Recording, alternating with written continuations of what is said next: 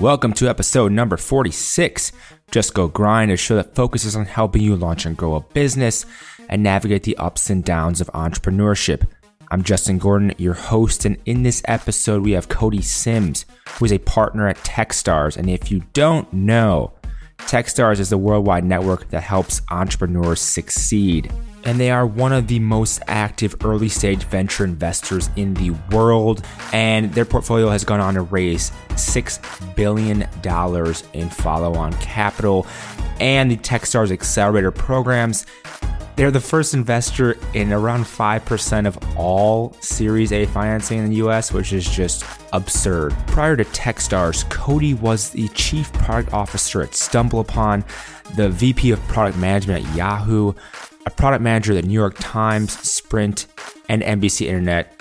In this episode, we dig into not only Cody's career, but also Techstars itself and what they're looking for in founders or potential founders that want to get into their accelerators, and so many things related to starting and growing businesses. Jam-packed full of insights in this episode. Do not miss out. As always, the show notes are at justgogrind.com/podcast. And in iTunes, Apple Podcasts, you can support the show by leaving a rating and review and subscribing to the show there as well. And recently, I began coaching, helping people launch and grow businesses, helping people launch podcasts, providing some insights into this whole business world or podcasting at justgogrind.com/coaching. So go ahead and check that out. Without further ado, here is Cody Sims, a partner at Techstars. Cody, welcome to the show. Thank you very much. Excited to be here. Yeah, happy to have you on. And obviously, we're going to dig deep into Techstars, but I did want to ask about your product experience because you were at StumbleUpon, Yahoo, New York Times, Sprint, NBC Internet, so many different companies. Have you always wanted to be in product? Or was that always kind of something you wanted to do? That's a funny question. I had no intention of going into product when I sort of first started working and kind of quickly fell into that route. And it was really a kind of an interesting journey. So way back in the dark ages, when I was in college, my undergraduate focus was on Chinese language and Chinese history. And I lived in China a couple times way back in college in the late 90s. And then after I finished college in the Midwest, I wasn't ready to move all the way to China full time. I wanted to stay in the US, but decided to move to the West Coast because I guess I assumed there was maybe more business happening with Asia out of the West Coast. Yeah. And so I moved to San Francisco, was trying to get a job using my Chinese language skills. But actually at the time, China wasn't yet even in the WTO. We were sort of on the heels of the East Asian financial crisis of the late 90s. And believe it or not, there actually wasn't a whole lot of opportunity. Plus, not to mention, I didn't really have any other tangible skills. I was a liberal arts major, so I could write a drawing paper.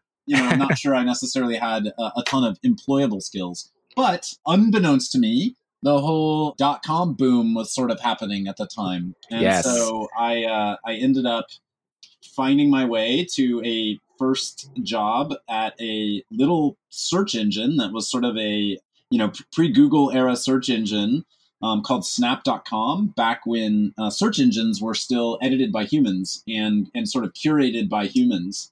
And my first job out of college the title was associate producer, but basically it was a data entry person that was kind of a human search algorithm. So I scoured the internet and I managed the travel category for the search engine. So I scoured the internet and found interesting travel sites and cataloged them into the search engine so that they would show up in the search results.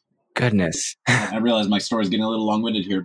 Anyway, that company ended up getting acquired by NBC, and then NBC spun it out as its own independent IPO called NBC Internet, which had a brief moment of an IPO in the NASDAQ. And then, 9 or 12 months later, the stock cratered to $2 and everyone was laid off. And that, so was the journey of late 90s, early 2000s .com boom and bust. But in the meantime, in my couple years at that company, I started to see the folks who were really helping to drive the future of what the website was becoming all had the title of product manager. And this was, this was sort of very early in the notion of what online product management even was. And so I kind of quickly thought, hey, that sounds like if I'm going to do this, that seems like kind of a cool path to go after. And kind of after 6 or 9 months of doing the, sort of website editing, finding websites and plugging them into the search engine, I ended up transferring to a different group where my job was an associate product manager, and I was responsible for an area of the website that was kind of the equivalent of almost like what Yelp is today to some extent. It was like a local city guide part of the search engine. And so, really took it upon myself to do a bunch of, this is, pre-Google Analytics, pre-Omniture, like there were no web analytics. So I kind of took it upon myself to learn how to access the server logs and figure out like what users actually wanted on the site, and started understanding like what users were looking for, and use that to start to make recommendations on how we should change the page layouts and change the products and stuff. And that was sort of my first exposure to online product management. And then I spent about the next 15 years of my life sort of doing that in various capacities. It's crazy how you fell into that. I mean, you just never know, I guess, where you can go. And it's one of those things where you chase opportunity, it seems like, and good things tend to happen, especially if you give it some time. And you've obviously been at many different companies, and you enjoyed product enough to be there, like 15 years in different roles. But what other like aspects of that did you enjoy the most? Because I'm just curious from a product perspective. Yeah, sure. Well, I mean, product has changed so much. Frankly, I don't even know if I would get hired as a product manager today, because it's such a data-driven, almost technical role right now, in terms of what great product managers are great at. They're really good at good A/B testing and good sort of experimentation. And there's a real skill set there that's now been developed. I mean, back when I fell into it, I'd have to guess maybe a few hundred internet product managers in the world, right? Like it was early times, right? There were only so many websites, and the skill set was brand new. And in fact, one of the things I'm probably most proud of in my career is that I really came of age in the product world at a time when that wasn't even really a career path. It was sort of being defined as we went, much as was the entire internet industry, right? Like how the whole industry worked, how you made money, how you actually built businesses online, like all of that was new. So that was an exciting journey to be part of. And, if you think back of it, like product management before the internet existed was really about printing I'm going back into ancient history here, right? But it was about printing software onto CD-ROMs and, shipping the software onto a CD-ROM that needs to get onto a truck, that needs to get into a Best Buy or needs to get into a CompUSA or the like. And that's how you bought software. Like you didn't download it over the internet.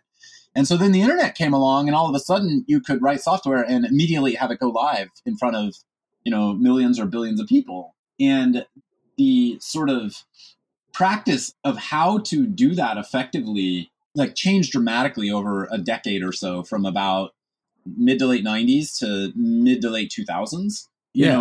When I first started in product, I used to write this ridiculous document called a PRD, a product requirements document, that was this like 30 or 40 page document that the product manager would write that actually outlined how the product should function functionally. And then the document would go around and would actually get physical signatures from the head of marketing and the head of sales and the head of engineering and the head of QA, quality assurance, and the head of design or whatever. And then people would actually sign off on it, and then it would get handed to engineering and they would go build it. And then, a month or 2 or 3 later, like you would launch that thing, and hopefully it's what people wanted. Which is so different from today, where you're, doing daily or weekly sprint planning and, writing code and shipping it the same day and getting immediate feedback on if something works. And you've run multiple amounts of, both user testing and A/B testing in production before you actually launch something to your full user base. So that evolution of how all that works really happened kind of I would say that during the 2000s is when that practice of product kind of became at its forefront. Yeah. And in your last few years at Yahoo and then at StumbleUpon, like, did you notice those changes even more as opposed to at the beginning of your career? For sure. I mean, Yahoo actually was pretty darn good about being data-driven in certain aspects of the website. I would say in particular, the Yahoo homepage team was always really good at doing heavy A/B testing, and both in terms of what editorial content to run, and had actually a pretty good personalized algorithm that would choose what articles to show to what people based on sort of individual click preferences. And then also was pretty good at figuring out what type of modules to place in what part of the website in order to showcase the right type of functionality to the right users. And that evolved over time. Like in the early 2000s, like that was not really the case. And like when I was at the New York Times, we were just starting to experiment with I think we probably implemented a company-wide Omniture analytics package during my time there, which was 2003 to 2005. So, all that stuff was just starting to happen. And StumbleUpon was fantastic at running A/B tests and really using data to inform implementation details and changes to the product. Yeah, and I remember using StumbleUpon, and I remember how much I loved that product, actually. And it was so much fun to kind of just, you never know what you're going to get from that. And to customize it for each user is so obviously important. And they run so many, so many companies, they run, dozens and dozens of tests simultaneously, trying to figure out and optimize things. And to like the lay person, they have no idea what's going on. But like when you understand it, you're like, oh my God, they're doing so many tests to figure and optimize everything. Well, a lot of that became as bandwidth speeds got up and everyone was connecting through broadband and then over, mobile and LTE networks and whatnot. Your ability to actually implement content changes that were personalized to the individual users and had time to actually go do the back-end lookups to actually create personalization. Right. A lot of that was just the maturation of technology, right? As much as it was companies learning how to properly run those types of technologies. But sort of the notion of personalized content, really started to come about, I would say, in the, kind of mid to late 2000s. And that's where you really saw that start to explode. And obviously now that's what social media is, right? Is it's highly personalized, highly algorithmically programmed content. Right. It's only going to be more personalized. And that's something where you look at all this, data stuff with Facebook and everything, and people don't understand that, all this data is used to give you more customized, personalized ads that are relevant to you and all these things. And like we say, we don't necessarily want to give it up, but then do you want an ad that's not relevant? So it's very interesting concept for all this technology and everything now. Yeah, exactly. And as you've gone from product roles at these different companies, how did you end up at Techstars? Sure. When I was wrapping up my tenure at StumbleUpon, I sort of knew that my family and I wanted to move back to Los Angeles, which is where we had lived prior to moving up to the Bay Area for StumbleUpon. But as part of that, I had been helping out a friend of mine who was a former colleague of mine from Yahoo, who had always been in Colorado. He had sold his company to Yahoo. He had been the CEO of the company, and it was based in Denver. And after he finished his time at Yahoo, he took over the managing director role for Techstars Boulder.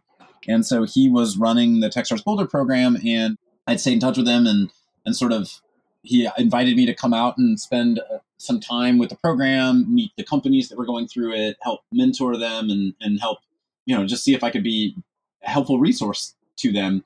And so did that and totally fell in love with the process. So spent, a day or two mentoring the companies in Techstars Boulder back in, I think it was 2013. Found, a couple of them that I really resonated with and enjoyed meeting with and started setting up a fairly regular time to help them out. And then I think I scheduled one or two more trips out to Boulder during that 3-month accelerator timeframe that summer. And the next thing you knew, Techstars, I think, knew at that point that I was looking to move back to Los Angeles. They, kind of secretly had a new accelerator program in the works in LA that they were close to closing with Disney, and asked me if I would want to take the managing director role with Techstars. And so ended up deciding to do that. And it was a pretty specific shift. Like I had that, and I had two other opportunities that I was looking at the time, and made the real decision that kind of moving into the early stage startup investment and mentorship world was really interesting to me, and I was ready to do something different. Yeah. And the opportunity to work with, a best-in-class company like Techstars and be able to combine that with, a leading entertainment company like Disney and do that in LA just felt like an opportunity too good to pass up. So, yeah, I guess long story short is, Techstars has a real mantra of give first, which is, the whole startup community exists by helping other people around you and sort of giving without necessarily knowing what may come back your way, but kind of assuming that good things will come back your way at some point. And, I think that's exactly what happened, right? I was sort of giving first and helping out my friend who was running the Boulder program and helping out those startups. And the next thing you knew, a nice opportunity sort of came my way. And now I've been here for almost 6 years. Wow. At the Boulder Techstars, I want to know, what type of involvement, you said you were helping out these startups, what types of things were you doing, or challenges were they having back then? I'm just curious if you remember all that.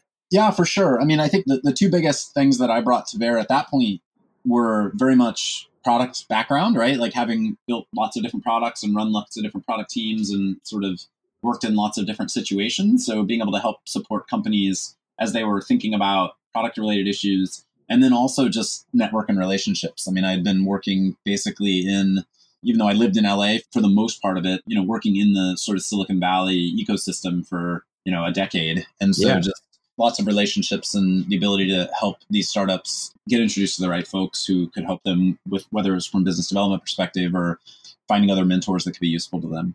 Yeah. And with the accelerator programs, I'm curious on how much you think it is. Obviously, you get funding and you get mentorship and you get access to other resources in terms of whether it be people or whatever. Like, what importance, I guess, would you put on the people side of it versus the financial side of it? Like, what are these companies coming to these accelerators for? I'm kind of curious about that. Absolutely. I think, every company needs finances to some extent, right? But I think for the most part, I think the big value that Techstars provides is much less the capital and much more the network and the support, helping startups find access to great mentors who can open doors for them, can help them with whatever issue they're dealing with at that moment in time. So if their goal right now is I need to figure out how to actually do proper pricing, right? We can help them find a mentor who is worked in a company similar to theirs and has figured out how to do pricing according to what the market needs, or how to go find out what the market might need in order to price your product accordingly. If you need help scaling sales and figuring out how to structure a sales team, obviously finding the right mentors to do that. If what you're needing right now is help with technology strategy, or what you're needing right now is, you're really ready to go out and actually do strategic relationships across the vertical you're in, and you need access to channel relationships there. I think that's where Techstars and other great accelerators really shine, is you don't have to do it alone, right? Yeah. You can do it with the support of a much broader network. As a company grows and scales and, starts to get bigger and really build revenue and raise capital and do all the things that exciting startups do, they tend to naturally amass a lot of support around them, right? Like, you look at a large growth company and, they may have a board of directors of 5 to 10 people and, lots of expertise around the table helping that company out. But when you're, a team of 2 or 3 or 4 people, even up to 5, 10 people, having access to people who are going to be essentially another co-founder and sit there in the driver's seat with you and find resources to help you is incredibly powerful and just helps make the entrepreneurial experience feel less lonely. Yes. Because it can be incredibly lonely, especially when you're trying to, depending on what your product is too, you're trying to change the world, you're trying to do something new or unique. It's so tough to do, and you need that support system in place. That's right. And as you've kind of progressed through at Techstars, what have you noticed as to, what you're looking for in terms of companies getting into these Techstars accelerators? Obviously, you have multiple ones all over the country, all over the place. Their cohorts of 10, and then you said there was 460 investments, I think it was, you did last year. So what are you looking for in these companies typically? Yeah, that's right. Yeah. And just, very briefly on Techstars. So we run now, I believe it's 46 startup accelerator programs around the world each year. You can view the list of the different accelerators we run at techstars.com/programs, I think it is. Each one is a 3-month intensive sort of boot camp oriented program. And those 46 programs are in geos all over the world. So our mantra is that great companies can be built anywhere. So we want to support founders wherever they may be. And we're looking to build and extend that accelerator footprint all over the world. You shouldn't have to move to London or New York or San Francisco to build your company. If you want to build your business in Chicago, or you want to build your business in Berlin or wherever you may live, our goal is to make that available to you in, a core geo near you. Yeah. And so each one of those invests in 10 companies. So the question you asked was, each program is run by an individual managing director. Yep. So we have, roughly 46 managing directors around the world. Each one is out scouring the world looking for great companies that either are interested in the geo in which they live, or are interested. About 3/4 of our programs are vertically focused around a theme. And so they're also looking for companies that might fit that vertical theme that they work on. So for example, we run Amazon Alexa's accelerator in Seattle all around the voice ecosystem, or we run Comcast's accelerator program in Philadelphia all around media and connectivity, just as a few examples. Yeah. And so, what we're looking for primarily, and this is a hard thing for kind of people to really put their finger on, is we're looking for incredible entrepreneurs. We're looking for great teams. And in general, I think we say there are 6 things we look for, and the first 3 are team, right? So it's team, market, progress, and idea.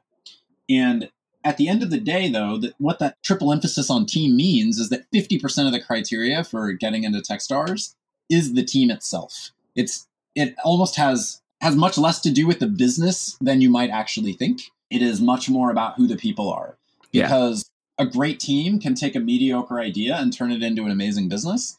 And a not so well constructed team can take an amazing idea and drive it into the ground. Unfortunately, we've seen that happen in both cases. Yeah. And I think that, when we say team, it really kind of hits all three of those means something. So it's not just an overemphasis for the sake of overemphasizing.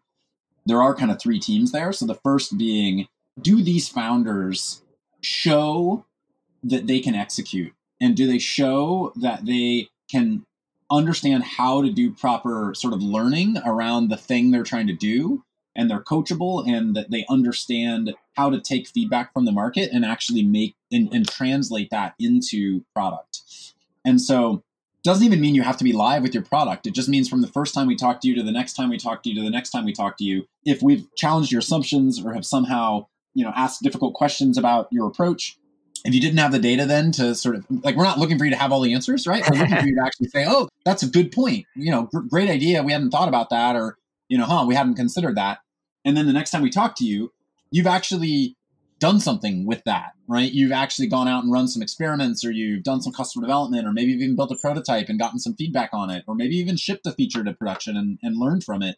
And you've shown us that you can take feedback and you can implement and you can learn. I often say great founders, believe it or not, are actually, I think the biggest risk you take is the day you decide to start your business. And from then on, great founders, what they're great at is actually de-risking the business, because they're really good at understanding what the market wants, and they out-execute the market relative to other companies. So that's the first in team. Like, can they execute? And are they executing fast? Right. The second team is, are these people, do they have the right general background and experience for the kind of business they're trying to build? So what that means is, if you're trying to build a business that's very heavily brand oriented, has anyone on the team ever built a brand before in one way, shape, or form, even if it's inside a big company? If the business is super sales oriented, does the team have anyone who's good at sales? If the business is very product and technology oriented, does the team have good product and technology people, or have they outsourced all the tech? Is this the right team for the kind of business and the kind of company they're trying to build? Yeah. That's the sort of second critical team factor. And then the third critical team factor is, what is the chemistry between these teammates? How do they make decisions? Have they discussed conflicts with one another? How do they resolve conflicts? There's research that Professor Noam Wasserman, who's now at USC, previously was at Harvard Business School, he wrote a book called The Founder's Dilemma. And in that book, a bunch of his research reveals that roughly 60% of early stage startups fail because of team issues. And so, by actually trying to normalize the chemistry on the team and understand that can really help reduce the risk of failure of the business. And so, we'll often ask really pointed questions, like looking the CTO in the eye and say, with the CEO sitting right next to him or her, and say, why are you the CTO? Why aren't you the CEO? How did you guys decide that was the right focus area for each of you? And see how they react to that. And if they laugh nervously and don't have a great answer, they've maybe actually not specifically talked about it. But if the CTO is able to say, oh my gosh, well, that's obvious because, I love to build product and sort of talk to customers and be heads down with technology. And my co-founder over here, is the vision person and is great at raising money and great at rallying support behind the company, then, they're comfortable in their roles. But you'd be surprised how often that is not the case in an early stage company. So anyway, those are the three teams. Happy to talk about Market, Progress, Idea if those are useful as well. But, yes. By all means. Yeah, go ahead. Sure. Yeah. So, Market, I think these other three are somewhat more self-explanatory. Market is this an interesting growing market that has some degree of change happening within it? Is it one that has some tailwinds where rising tides are going to float all boats? If it's a market with headwinds, does this company have a unique opportunity to kind of roll up and actually help people in the industry who might be struggling? Right. So one way or the other, is it a dynamic market, I think? And is it big enough? Like, is the opportunity there? And one of the critical things investors have to do is sometimes see the market opportunity slightly different than the founding team might even, right? So the investor might have some insight into how the market is changing that may play to the advantage of the founding team that the founding team isn't even seeing yet. And that's fine. Yeah. Right. As long as the founding team still has general interest in that market and kind of how it could evolve.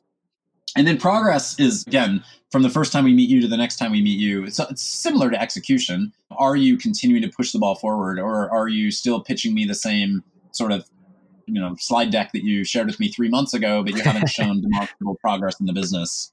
Right. So just showing that you can actually go out there and make stuff happen on your own, because so much of being a startup founder is actually creating something from nothing. The definition of the word startup. Yes. And then idea is actually a more personal one than people maybe fully appreciate. Is as an investor, like, you have to care about the thing that the company is working on, right? You're going to spend the next 7 to 10 years of your life working with these founders. And that's actually often the hardest one for founders to fully appreciate. Is you may have an amazing team and be working on something really powerful in a big market, but if the investor you're talking to just isn't personally interested in that space, then it may just not, it maybe isn't meant to be, right? And so there is a bit of a personal preference around idea and sort of, is this a thing that is interesting to me or to others that does matter in getting an early stage company funded? Yeah. And to that point of, knowing what the VC is interested in and trying to figure out that side of it out, like,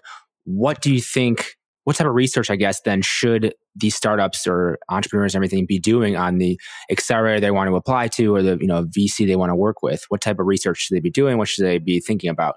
Well, I think in this day and age of social media and publishing and this, that, and the other, like, a lot of people are like, that is how a lot of investors actually source companies, is they put little breadcrumbs out there in the internet world about the kind of stuff that's sort of piquing their interest at that moment in time. And so, some of that is just doing your homework on who you're about to talk to or who you're trying to reach out to and seeing if they're interested. You can also look at their portfolio and what are other companies that they funded. Most investment firms, obviously publish their portfolio online, or you can go to Crunchbase or other sources like that to find that. And kind of general rule of thumb is you shouldn't reach out to someone who's invested in a direct competitor of yours, but if it's along similar industry lines or along similar thematic lines, then that could make a lot of sense, because it might mean that investor sort of views the world the same way you're thinking about it. Yeah. And one of the things I always wanted to dig into with Techstars, and I asked you a little bit when you were actually at USC, but the companies that don't get accepted into the accelerators, can you describe more of that flow of companies and what you do for the companies that don't get into the accelerators? Of course. I mean, which, is a lot, right? We have roughly about a 1% acceptance rate. So, 10 companies out of roughly 1,000 per program is sort of the general math. Right. And so we are, we're trying to give individual feedback to startups when they don't get accepted around why. And the general rule of thumb is, if any startup writes the managing director or gets in contact with them, if they do get the sort of notice that they weren't accepted and asks why or what feedback they have, the managing director should reply and share, some sort of insight about the business. We're also trying to do more to help expose other resources we have at Techstars for those companies. So one of the things Techstars does, in addition to our accelerator footprint and accelerator investing, is a huge community footprint around the world. So we run all the startup weekends and startup weeks around the world and are working really hard to curate startup communities in cities around the world. Startup weekend footprint is crazy. I think we run over 1,000 startup weekends. I mean, it's volunteer, community driven, but over 1,000 startup weekends around the world in somewhere around 600 cities in 100 plus countries around the world each year.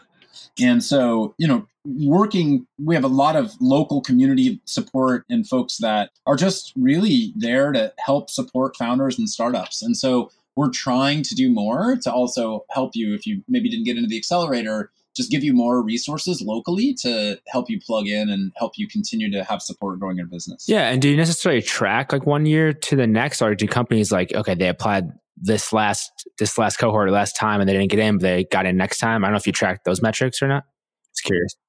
We do see lots of companies who get into Techstars on their second, third, fourth, fifth application. I don't know that I have the stats of how many sort of repeat applicants end up getting in off the top of my head, unfortunately. Yeah, that's okay. But we do. I mean, and the way our application system works is when you do apply, multiple times, like, we're able to see your prior applications as well, and even see notes that a previous managing director may have reviewed the application, may have left in the system and everything. So it's all one continuous sort of flow and process. But that's helpful. Again, that's back to the first thing I mentioned when I said team. The first team was like, are you showing signs of execution, right? So if we met you a year ago and you were at this place and those are there in your notes from when you maybe weren't accepted a year ago, and then you apply again and you're applying to a different program, or you even apply to the same program at Techstars, and you've gone from where you were to where you are now, and you've shown marked progress, and you've shown, even if the business hasn't really taken off yet, right? Like you're not seeing a ton of revenue yet, or you're not seeing a ton of user growth,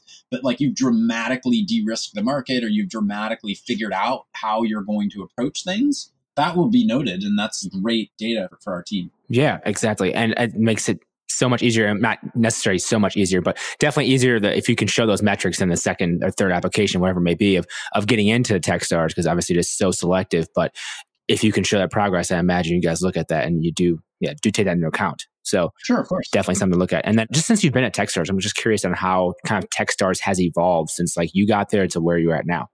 Absolutely. I mean, that's one of the most interesting parts of being at Techstars is, in addition to being a globally scaled investment organization, like we are our own growth stage startup, right? So, I mean, when I joined, we were probably about 30 people. And I think when I came on board to launch the Disney Accelerator, I think that was our 8th accelerator program around the world, and now we're well over 250 employees. And like I said, 45 plus accelerators around the world. So, pretty tremendous growth. And as part of that, it's been bringing on our own sort of executive team at Techstars and like learning in our own way the kind of culture we want to be as we grow the business of Techstars.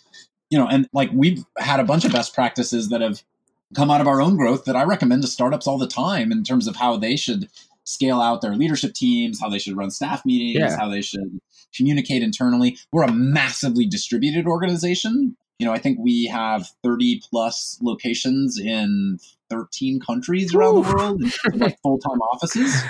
And so like how we, stay in touch with each other and communicate and share information without all being in a common office, like that is mirroring how a lot of companies are built today. And so, I think there's been a ton of learnings just on our own operational growth that we're able to share back to our companies as they're growing as well. Yeah. And some of those things are like Techstars Music, and then the recent Techstars Starburst Space Accelerator, which, I mean, exciting programs. Can you talk about those at all?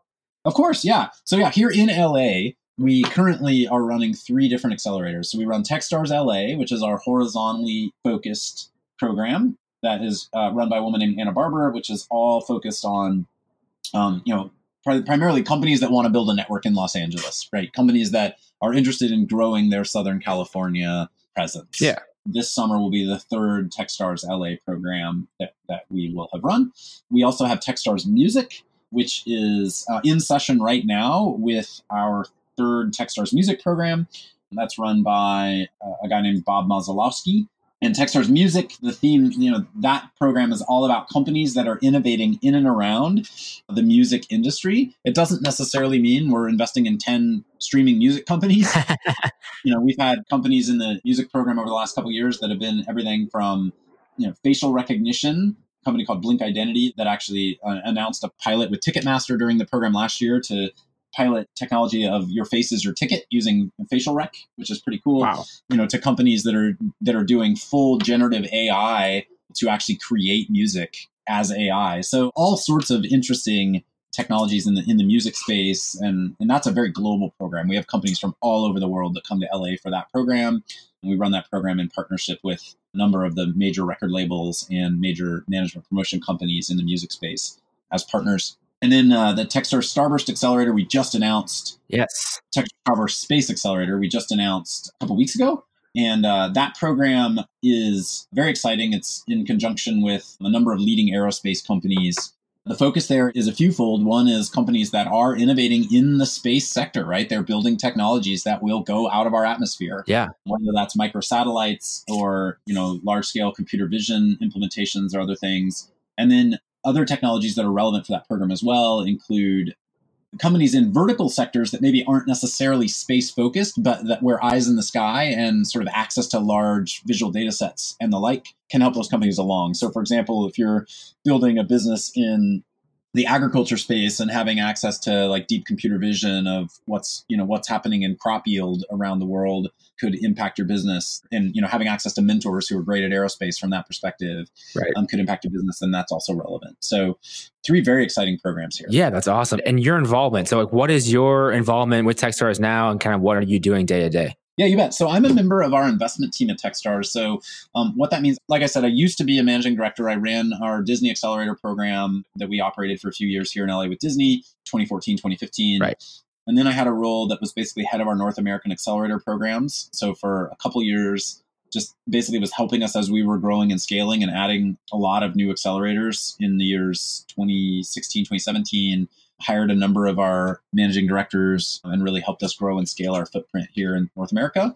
And then a couple years ago, moved on to our investment team. So my role is basically helping increase the equity value of our portfolio. And that is either by making direct follow-on investments, seed and Series A, into our existing Techstars portfolio companies, as well as helping to build out products and services that help our portfolio scale. So investing in things like helping our portfolio companies build connectivity with the investment community at large, and other areas where we can basically take this portfolio of nearly 2,000 companies right now that have gone on to raise, I think the latest number is close to $7 billion in follow-on capital, and actually help them continue to grow and increase in value. Yeah. Wow, that is quite the change for you then, I guess, from product originally early in your career to this point. And I guess, what are you most excited for, like right now with everything you're working on? Oh man, I think that what I'm really excited about is I think that at Techstars, like we are building a true global platform to support entrepreneurship in a way that I don't think really exists, right? I think there are lots of great investment firms out there, and there are lots of great places you can go as a founder and, kind of uproot your life and actually go build a business somewhere. But if you really want support in your local entrepreneurial startup community, I think Techstars is building a unique brand that is going to be able to do that both locally, but then has the global scale across all of that to make an impact and connect those individual local dots in a way that creates a true worldwide network. And what do you think the gaps or the challenges are right now with that? The biggest one is it's reducing by the day. Yeah. But the biggest one is just access to people in kind of non-core markets, people who have seen scale before and who have grown something notable before. I think it's one thing to have a great idea and kind of get it to this stage where it's starting to scale. But at some point, as you're building a business, you do need access to people who've kind of been there, done that. And so, Right.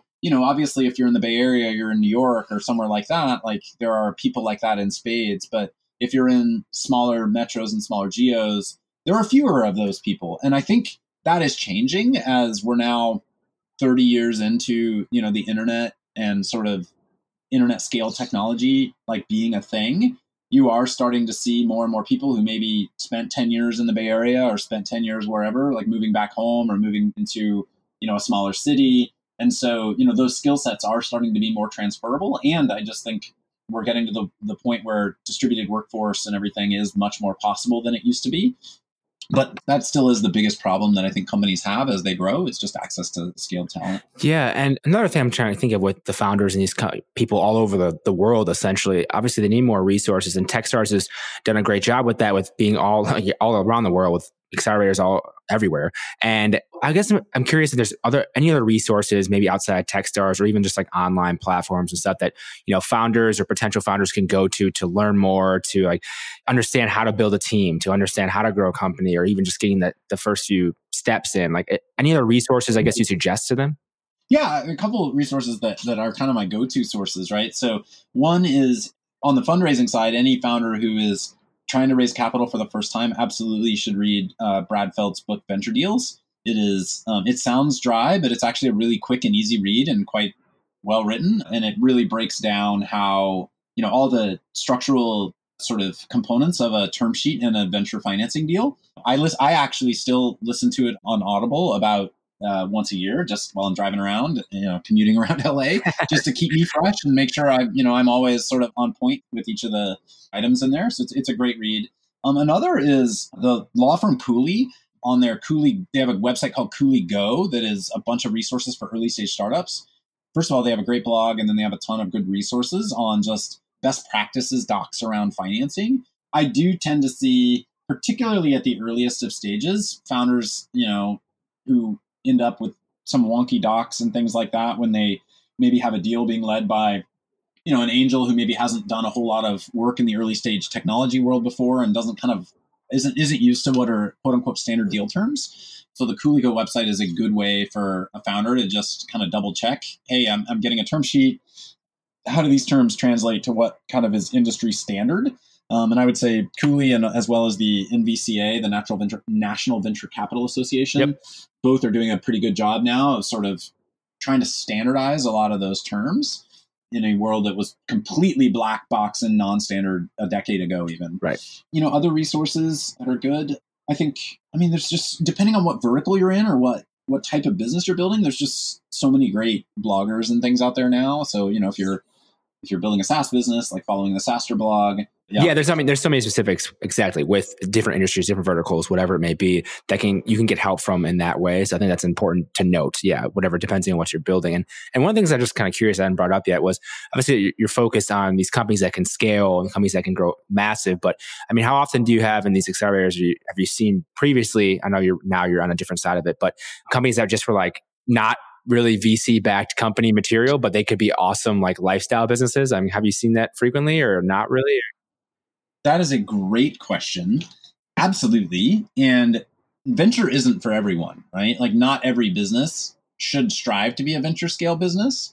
And I think that we actually probably artificially condition entrepreneurs to think that they need to be venture scale when that isn't necessarily the kind of business everyone wants to build. And, we do try to help our founders while they're in Techstars figure that out. Like if they are there and they decide, hey, the kind of growth at all costs is not really the kind of culture I want to build, right? That's okay. And, we'll help and support them and try to help them find a path to that.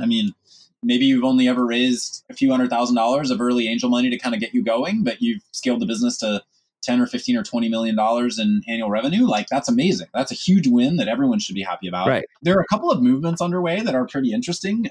If you've ever heard of Indie.vc, it's run by infamous on Twitter as @Bryce, BRYCE. Okay. He's building a whole structure around how essentially a company can actually build some alternative financing to where at some point along your journey, if you realize that this probably isn't going to be a venture scale type of business, that there are still ways to get some liquidity back to your investors, even if it's not at the sort of venture scale markup that an investor may have been thinking they were looking for when they first made the investment. Yeah.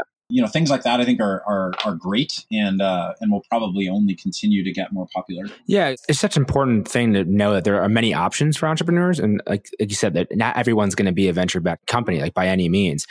But knowing that ahead of time, I think it's kind of been, romanticized that everything is the huge company, the billion-dollar company. But while that is certainly a noble goal, there are other alternatives that could be great companies and you would love that. But you have to understand that going into it. I think what your potential is maybe in the company you're starting.